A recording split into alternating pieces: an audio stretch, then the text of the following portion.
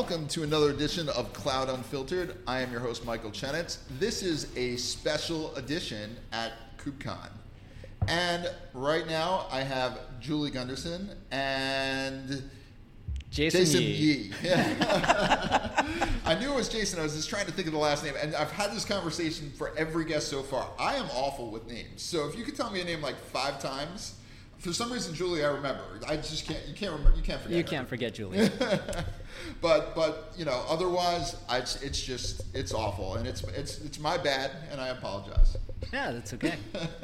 That's great. Jason and I, we have a live stream, and when we do our cold opens, Jason never knows when we actually start recording. Nice. So he has to apologize a lot. It's okay. Yeah. So, first of all, we're going to talk a little bit about, you guys work for, look at that, there's something, can you guys? We're twinsies. Yeah, you guys, is that trademarked? I mean, I would think Gremlins would be, first of all, how did you get the name Gremlin without having to?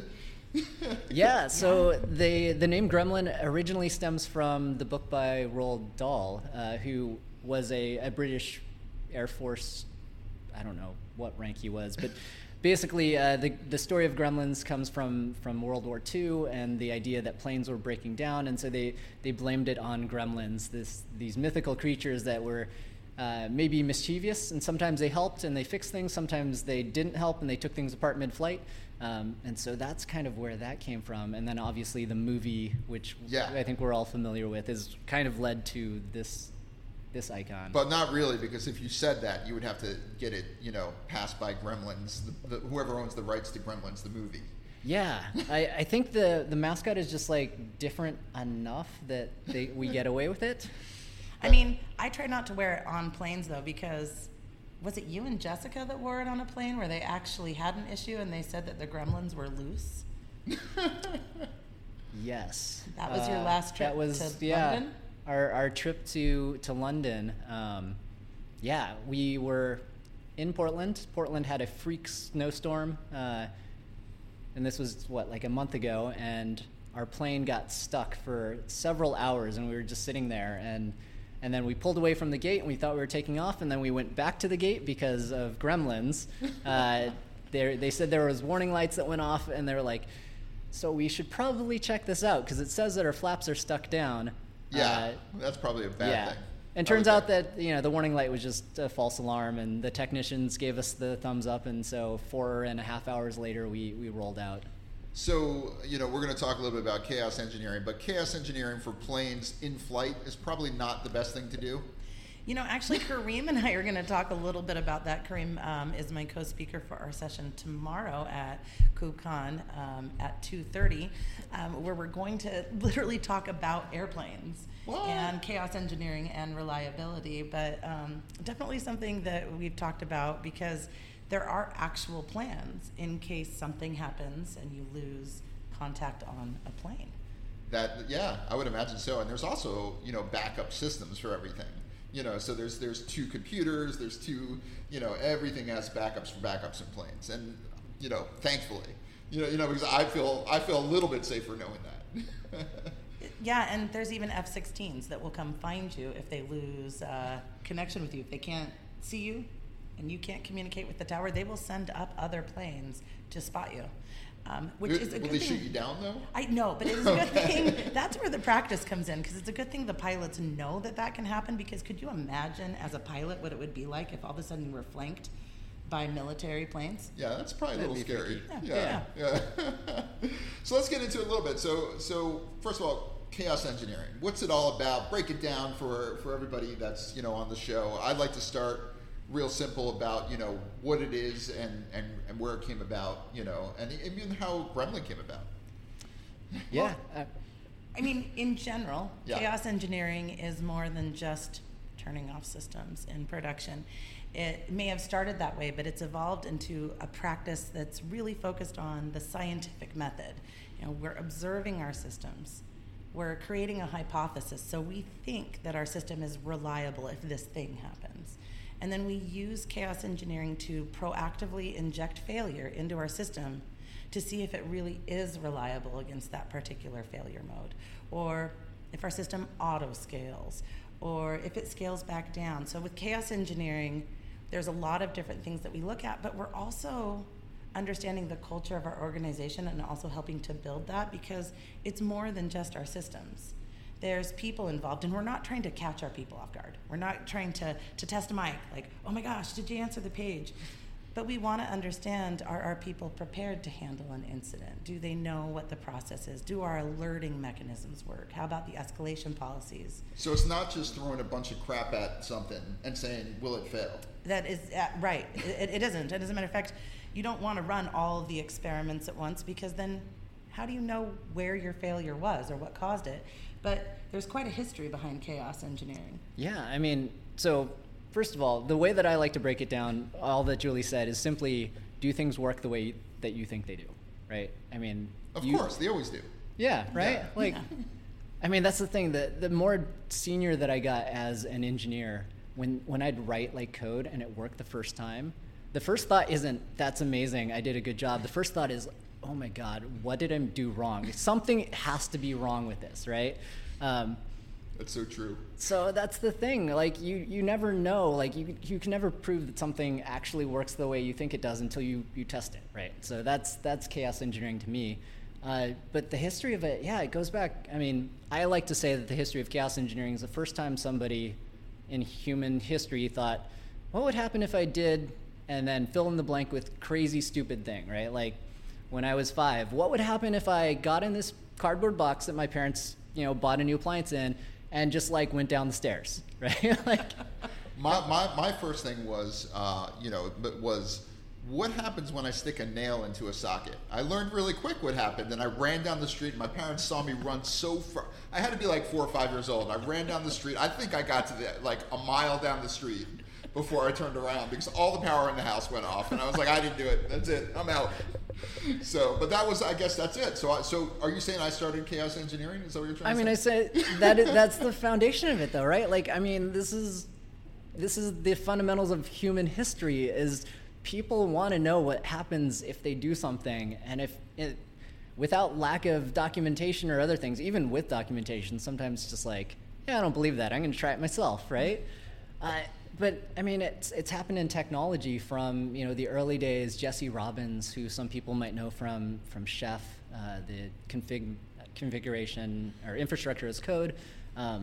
He, when he worked at AWS, was in the data center just pulling power cords, because these things were supposed to be redundant. So let's pull the power cord, take servers offline, and see what happens.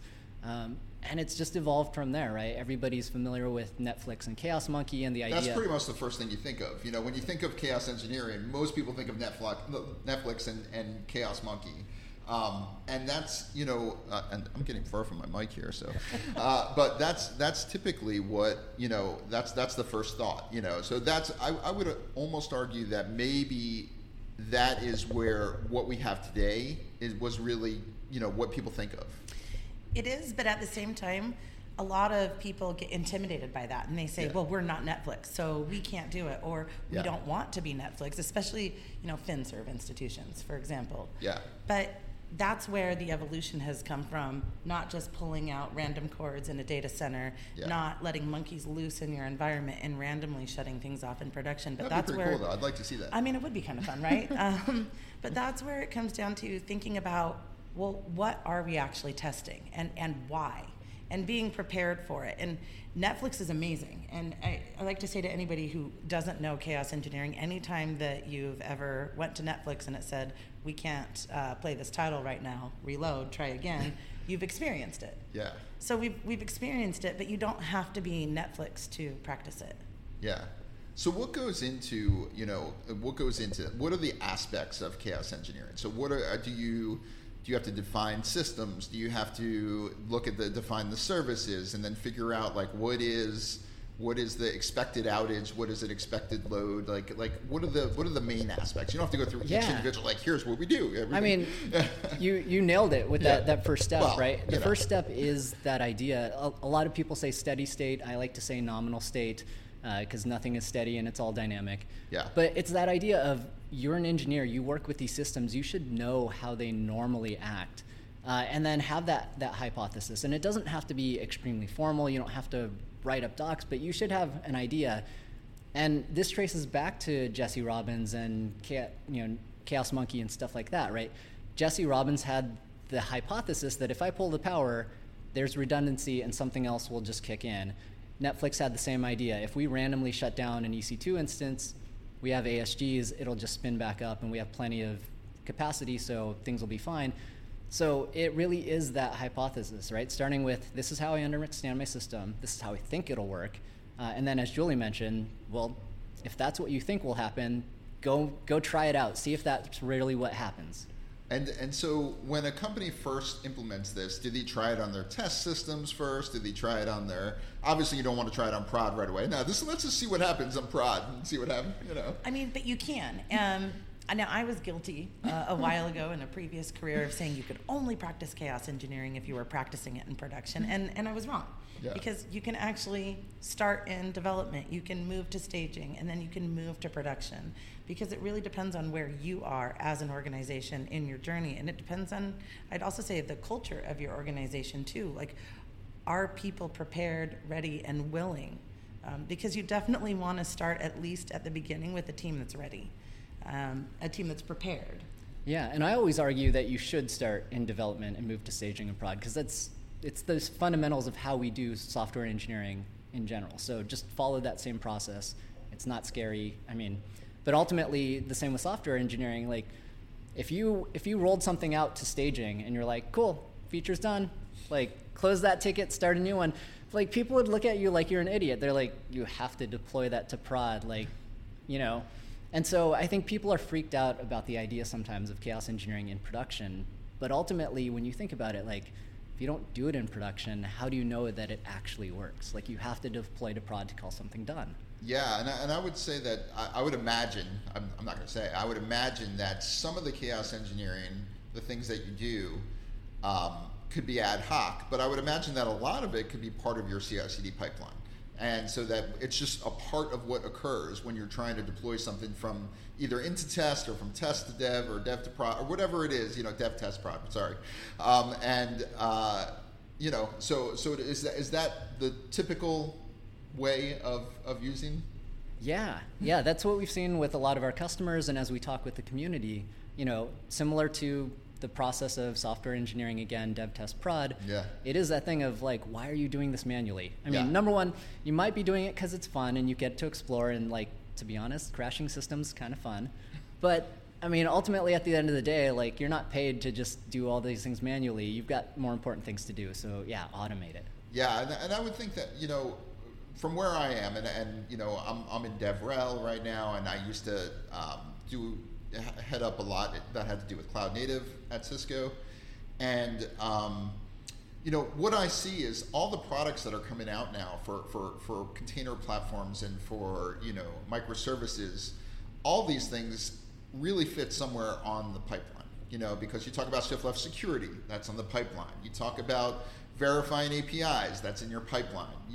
So really the pipeline is king right now. That's like, that has to be perfect. That has to be what you need to use, and to ensure that your applications are going through all the checks and doing what it needs to do before it gets into prod. Absolutely. I mean, that's become one of the biggest competitive advantages now, right? Yeah. The whole focus is on reliability. Yep. Because that's what we have trained everybody to expect.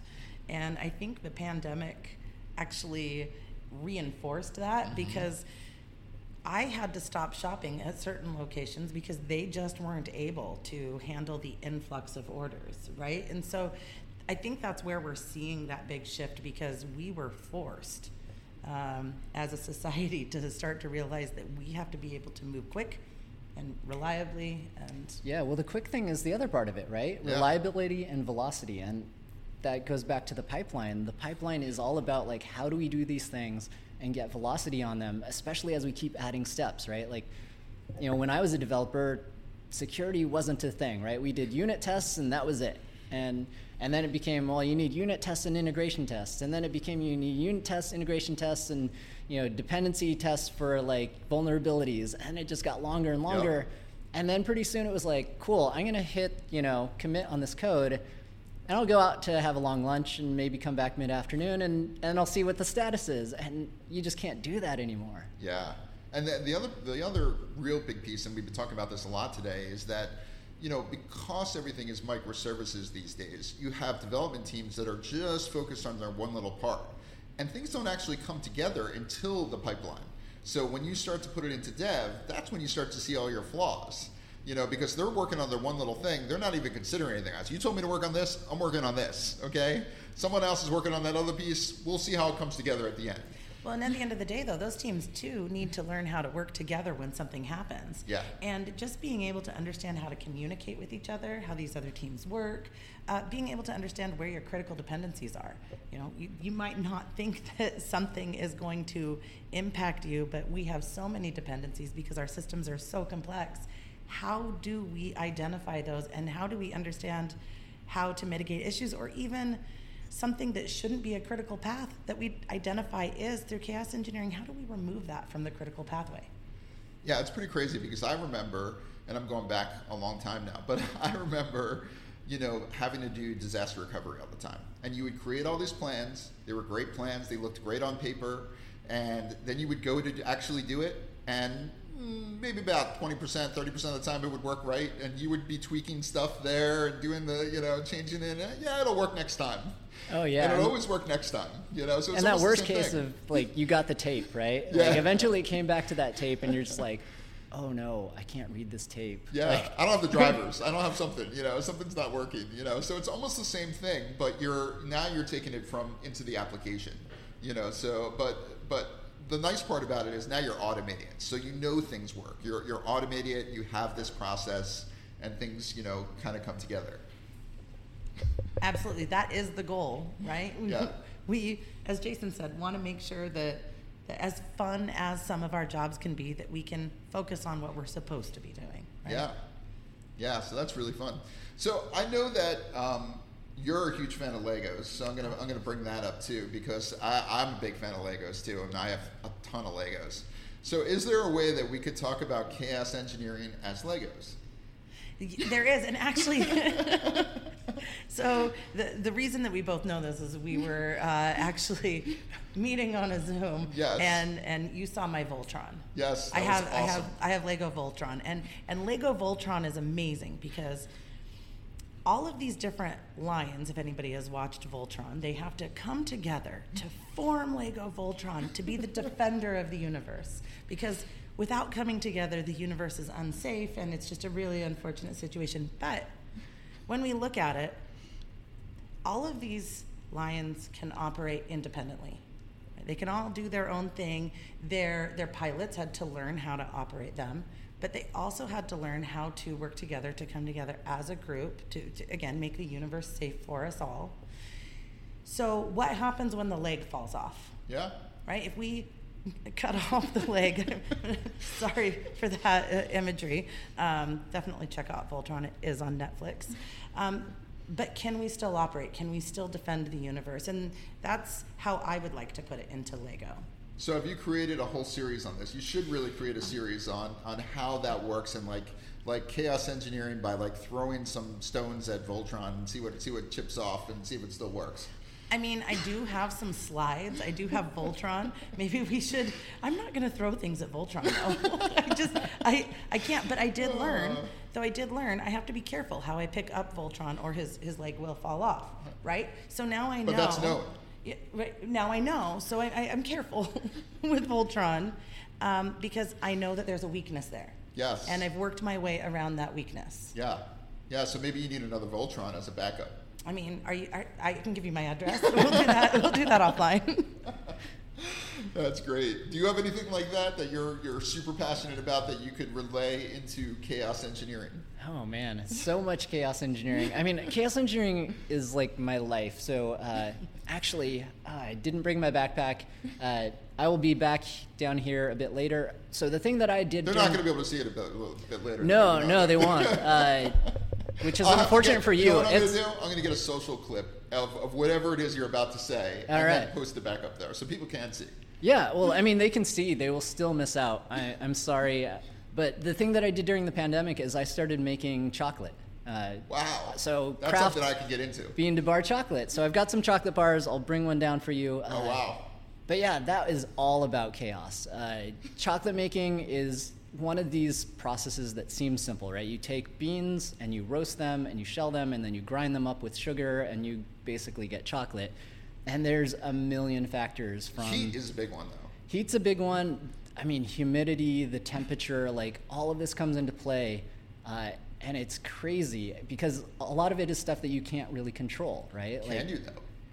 You can if you spend enough money, which is similar, I guess, to our technical systems, right? If you spend enough money, you probably can get something pretty reliable, but you probably also have a budget like I do. So yeah. So what I did is over the COVID time frame, I play guitar, and you've seen my guitar collection, and I decided, you know what, I'm going to start to make some guitar pickups. So I tried it manually. It was the worst experience in the world. A lot of winding. Yeah, well, it's like only like 8,000 winds of like this microfiber that's like this. But what they had was a winding CNC, and I was like, ooh, that's something I can get into. So all you have to do is set it up, but you still have to set it up the right way and do the right winds. So I could kind of relate that to what what you guys are doing here. So it's great that we can relate everyday things to what actually occurs, because I think it's really pertinent in that we understand the theory from understanding other things too. Well, and to learn. Yeah. It's all about learning. So Jason, I love to learn. Yeah, Jason learned how to make great chocolate. You're going to experience it. I learned how not to break Voltron. You learned a better way of doing something. So how do we learn from all of these experiences? And I would say that that's like the biggest piece right there. Yeah, Well, the biggest piece in that learning is learning by doing, right? Yeah. Like, cool, I can understand the theory of how an electric guitar works, and the strings buzz, and there's like a, electric magnetic field, but like, until you actually have that experience, like, you would never know how difficult that is to make your own pickups. Yeah, absolutely. And there's a lot of things that gotta go together there. That's hard to say. Wow. But yeah, I've learned a lot about that, definitely. But yeah, I see the common thread that goes through all of this, and it's really interesting that way. So we're starting to run a little bit out of time, but I want to ask what I've been asking everybody since we are at KubeCon, and this is such an interesting place. There's so many new technologies. There's so many great people. There's so many things to see. What did you guys find interesting? Was there a new technology, or is there something you wanted to see? What are you guys geeking out on right now? Right now, I'm just geeking out on everything observability, but that's because I'm being selfish and I'm completely preparing for a talk tomorrow. Nice. And I'm geeking out on hugs. Yeah, I've gotten to give so many hugs to people. And that's a big thing, because we haven't seen everybody in 2 years now. So this is amazing. It is, and I haven't had as much time as I would like to just to go visit all the booths and learn about all the technologies, because it's just been so busy today. But it's really day one, so we've still got a few more days. By the way, I'm hugging people that don't even know me, and they're like, "Why are you hugging me?" I think when I ran into you yesterday randomly in a random hallway, I think you said hi. I think I just saw the pink hair and was, oh, that's Julie. Yeah, and I then knew that. I'm pretty sure I came very close to just jumping and hugging right there. So geeking out on hugs. You're also, the hair is definitely something, like, you were spotted in our hotel yesterday. Someone was like, did you post on Twitter about your hair? And you were like, yes. And he's like, I follow you. I've wanted to see your hair in person. So it's all about the hair. That's it. Yeah. So I guess I got to get different color hair. Is what I don't know if it would look right on me. I'm not sure, but I can try it. I think I first need to get hair. So what about yourself? Yeah, aside from loving running into old friends and making new ones in person, totally geeking out on Spanish food, because Valencia is amazing. It's like where paella was born, and a bunch of other cool stuff. Technology-wise, there are a bunch of really cool technologies around. Basically, I don't want to call them AI ops, because they're not really AI, but like auto remediation tools. Yeah. Like, there's some really cool stuff out there that will take a look at, pipe in your monitoring or your observability, and it'll like analyze them for what's going wrong, and then suggest like, it's Kubernetes. Here's like the memory requests or CPU like limits that you should set, and like that's super cool to me. Yeah, no, that stuff's really cool, and I've spent some time with some of those companies just talking about it, because I think that's pretty interesting too, and I think there's there's so much you could do with Kubernetes. You know, Kubernetes at its core does amazing stuff, but then to optimize it and to manage it and to monitor it and to do all these things, you know, that's really what a lot of these new companies are starting to do, and it's just amazing. Yeah, it's something Jason and I were actually talking about this morning, is just the companies that are getting all these different series and rounds of funding, because it's just every day somebody is getting something big happening. So what are you saying? We should just start something? Let's just start something around Kubernetes. I mean, it seems like the VC money's flowing, so. It all happened here. It'll involve Lego, chocolate. and guitar pickups. There you Absolutely. go. All right.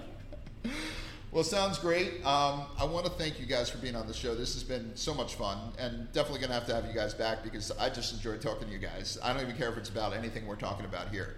But, you know, definitely. So thank you very much, and this has been great. Thank you. Thanks for having us. Have a great rest of KubeCon. Oh, one thing I forgot. Any places that you guys can find on social that people can find you on social, not you guys can find other people. Well, I mean, other people are also great. You can find me at Julie_Gund on Twitter. Yeah. And I'm GitBisect almost everywhere. So GitBisect. I'm going to put it in the notes too, so don't worry about it. If people don't remember it, I will put it in the notes. All right. Well, thanks again, and we'll see you guys soon. Thank you. All right.